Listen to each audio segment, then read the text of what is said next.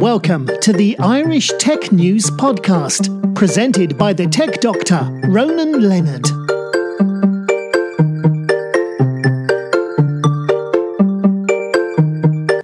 Hi, welcome to this Irish Tech Podcast. I'm here on Alternatives and we're here to talk about the data and analytics survey. So how's it going, guys? Tell me yourselves who you are.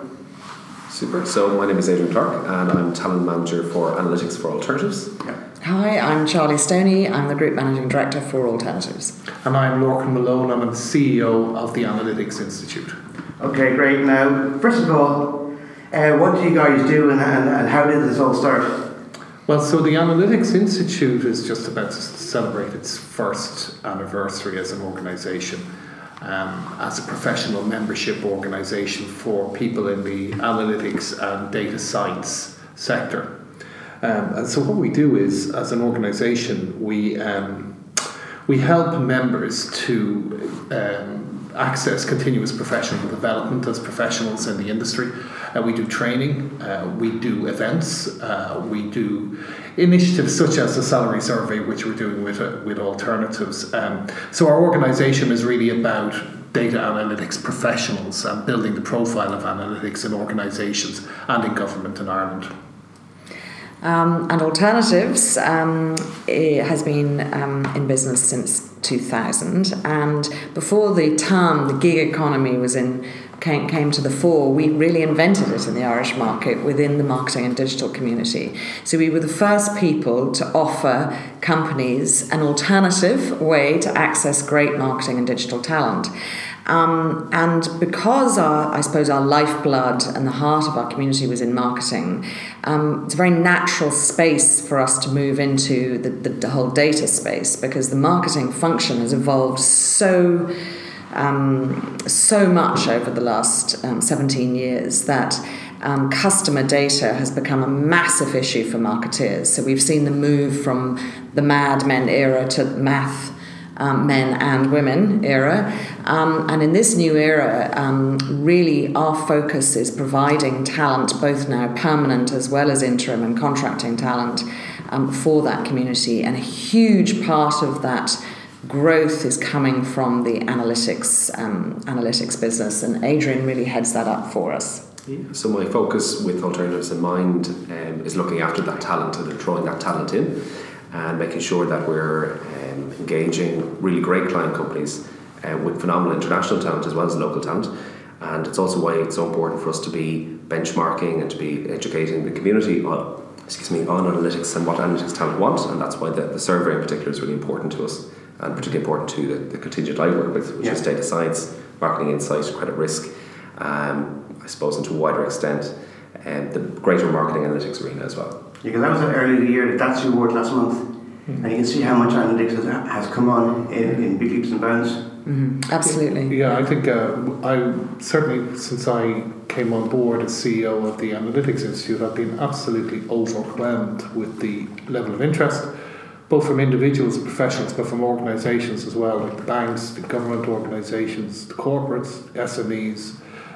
There's a huge desire out there to understand the impact of data analytics and how it can drive businesses forward. I don't think many organisations aren't really there yet. They understand that they need to be there. They're investing heavily, but there are some real leading lights out there, and other organisations who are saying, look, we really need to get involved in this. We don't fully understand how to do it yet. We need to get involved in it. Yeah. That's what we're finding. And what we've found on the talent space is that a lot of the kind of build for resourcing, this whole data piece and managing big data, came from the sort of technology viewpoint, that let's get the technology right, then let's get the people who understand the technology, let's get the engineers, let's get the data scientists in. And actually the bit that was forgotten at the beginning and now we're finding people are clamouring for is the sort of the art to marry with the science. Yeah. So the art of actually extracting actionable data, real insights, that whole predictive piece, because you can be a fantastic engineer and really good technically, with terrific ability, but you may just not have the business acumen or the foresight to see what the data is telling you. So in a way, you know, we're very much at the sort of, you know, I love talking about this stuff because I think it's a real marriage of the right and the left brain. Yeah. And you so need those right brain skills still in the data piece. Don't you find that, Adrian? Absolutely. And I think there's probably two ways that I approach it, and I've had conversations with people at the likes of the Predict conference in early October. And it's hiring for EQ, not just communication skills, and it's also hiring for change quotient or CQ. So the ability of people to actually react to what the businesses want and their skill set, and educating the business on, you know, just how capable these people are. And it's really exciting from that perspective.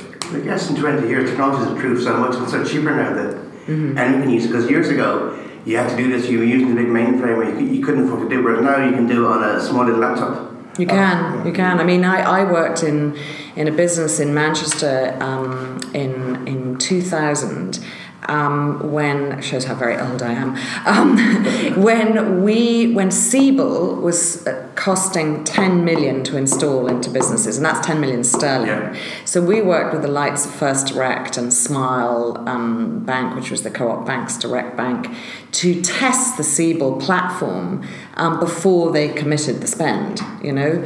And nowadays, I mean, I don't know how much Siebel actually costs these days, but it's certainly in the tens of thousands, certainly not millions. No, I experienced the same thing in one of the large telecommunications companies here, where we brought in Siebel, and the business slowed down for about a year while we tried to work out how to make it effective for the organ. Eventually it was, but it took a long time as well. Now you can do these things almost instantaneously and add value quickly. But I wanted to agree with Charley. What we have noticed is analytics really sits between marketing and technology in many of the organisations. And what they are looking for is technology savvy people with a business brain as well, and that's the stuff that organisations are seeking, and certainly my members are highly value individuals who have that ability to broach both sides of the equation, and and I think that's coming out in the early findings of the salary survey. It's those people who are the most important and the most sought after. Because I find some guys who are technology savvy just stay in the background and don't do anything else. And they're the guys that are harder to basically say, do this because they can't do it. Because they've got a business brain. Yeah. They've basically been told, basically, this is what your job is, do this, and that's it. Now, I must say, I've spoken to, I don't know, maybe 150 companies in this area over the last year. And I have been impressed with technology people and how good they are at understanding the business impact, and business strategy. So it's improving, it's certainly improving. And the business case for analytics is becoming more defined. So initially people were investing in analytics in the hope that they might achieve something, but they weren't sure what it was. But I think now businesses are asking more and more, look, what is the impact? What is the value that we're getting from this, and why should we do it? And I think the analytics community is proving the case better all the time.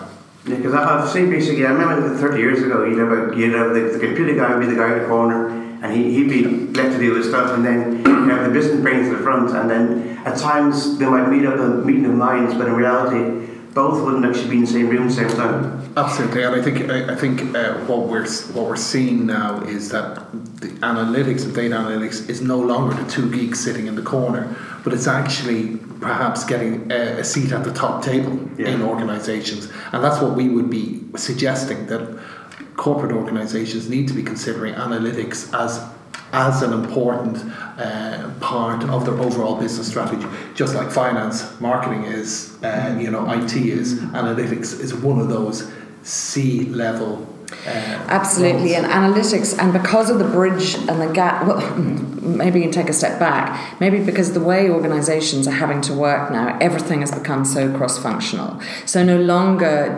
are you just a marketing director or just the chief information officer or the chief data officer or the commercial director. You actually are, you have to have a multi-skill head on you for every function that you lead. And so what's happening is that you've got these great analytics people, these great commercial people, these super marketing people, and fundamentally what they're all doing at the moment is managing cultural change.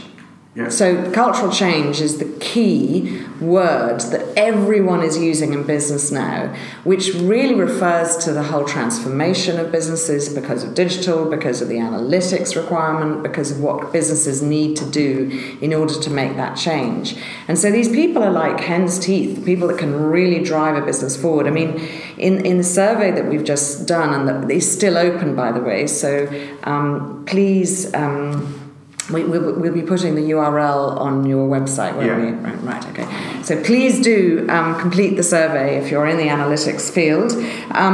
But 3/4 of the people who completed the survey to date have received a pay increase in the last year.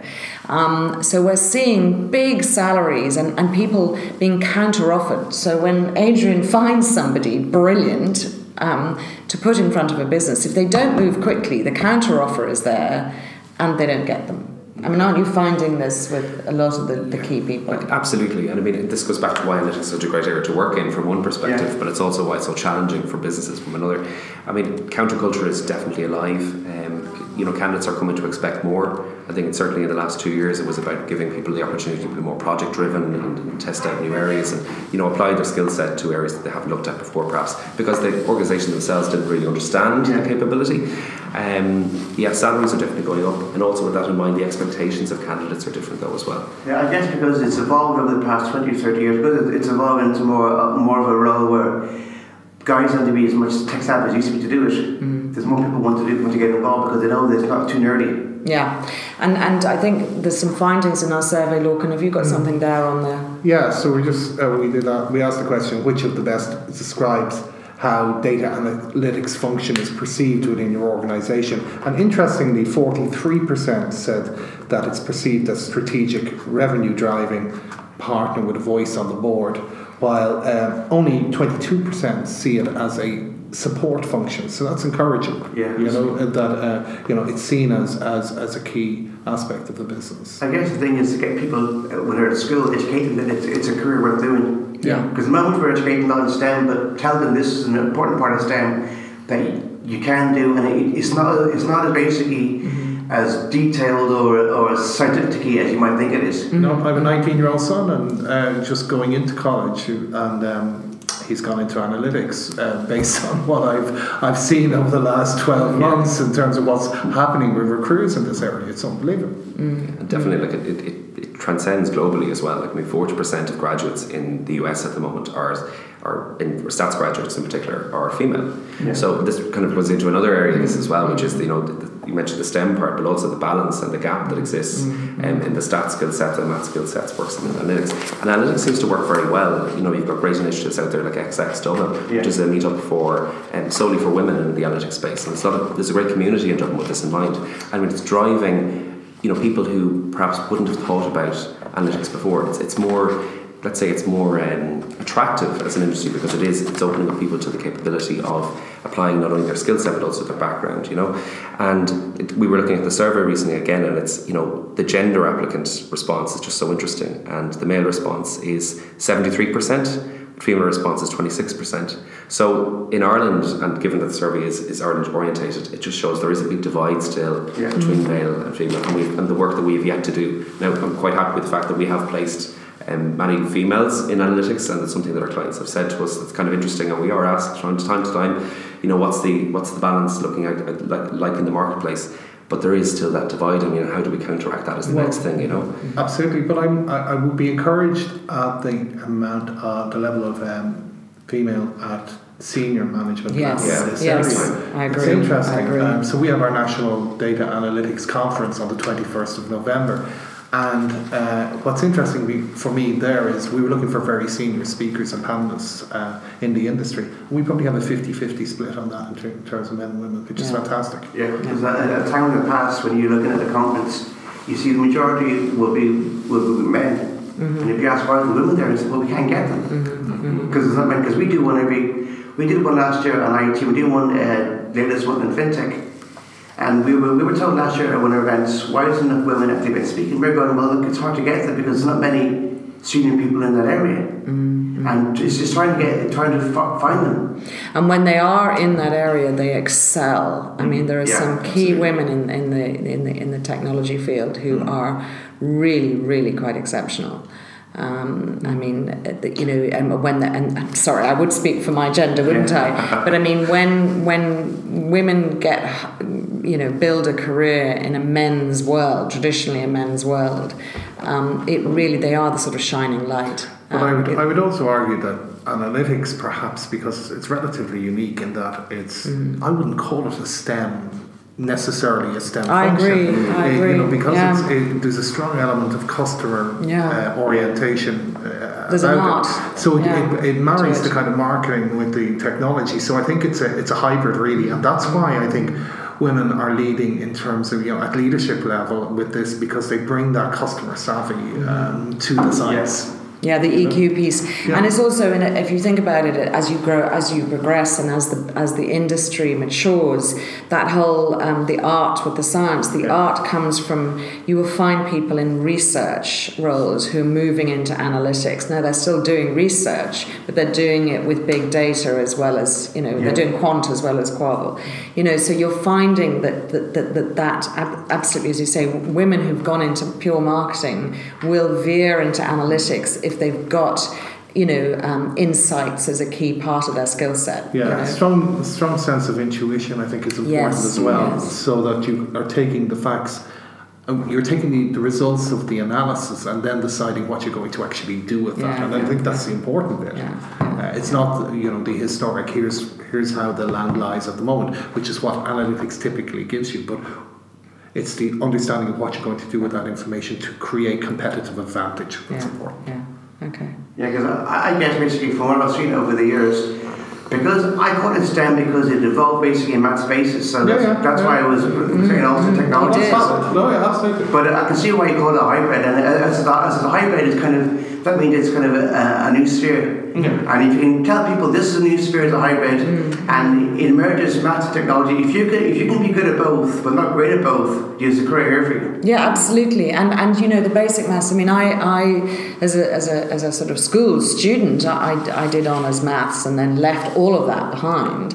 But I understand how to manipulate data and pull data out and see the insights, because I've got a sales and marketing brain. Yeah. So quite frankly, if I can do it and drive insights, then Absolutely. I think the best thing is if you can basically have a role model they can aspire to, like yourself, say, this is what I've done, and have a role model there. People are going to be more impressed and get involved.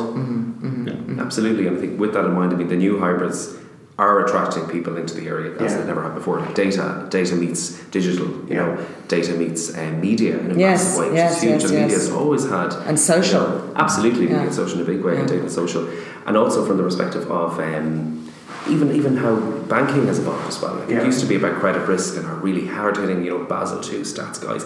But again, it's evolved, and it's a whole new science, and it's decision science. It's insights, decision science, not only data analytics, data science. So, what's exciting is drawing people in from industry that they never thought they would have utilised data in the way that they are now, and that's great from the perspective of long-term career outlook.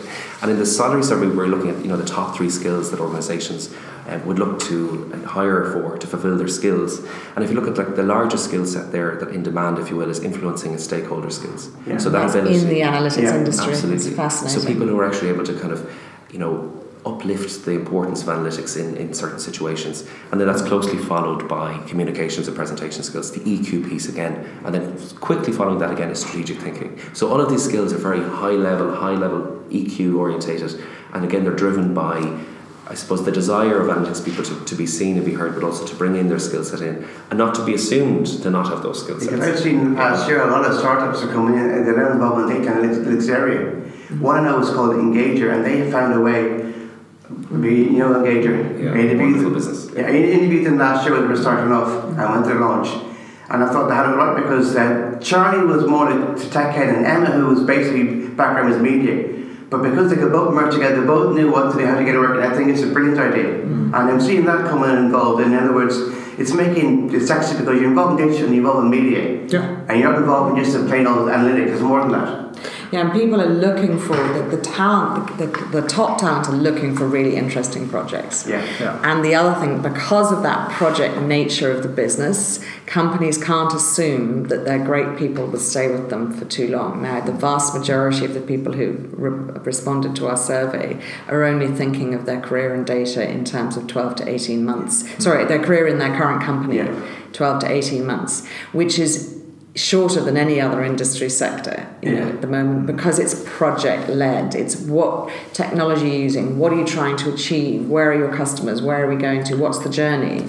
Those are all the questions they're asking, which is fascinating. Yeah. And kind of links to the millennial view of the short term, longevity of services, not something that's. But that presents a challenge, I think, a huge challenge to organisations, not only to give people interesting things to do to retain them and pay them well to retain them, but also to give them a career path. And as it is only an emerging profession, there isn't necessarily a defined career path there, because organisations see people in this area and call them different names and give them different titles, so there's some level of confusion. So we're excited as an organisation to work with Alternatives on this survey as part of an overall vision we have of creating a framework for a career within the industry, so that people can actually map themselves, and employers can map people and say, yes, well, this is where this professional is and this is where this professional is. Some form of method to benchmark and compare. So that's why we're working with Alternatives. They're excellent at this, and I think it will help us to be able to inform our members and give them the comfort that they understand how to recruit better. Yeah. Thank you, Lorcan, for that endorsement. So yes, the survey, I think, will shine a light on the industry, will give us some key highlights. We will be showing the highlights at the Analytics Institute conference, which is on what date again? The 21st of November in the Westin Hotel. Yes. You were saying earlier, you mentioned 18 months for a project.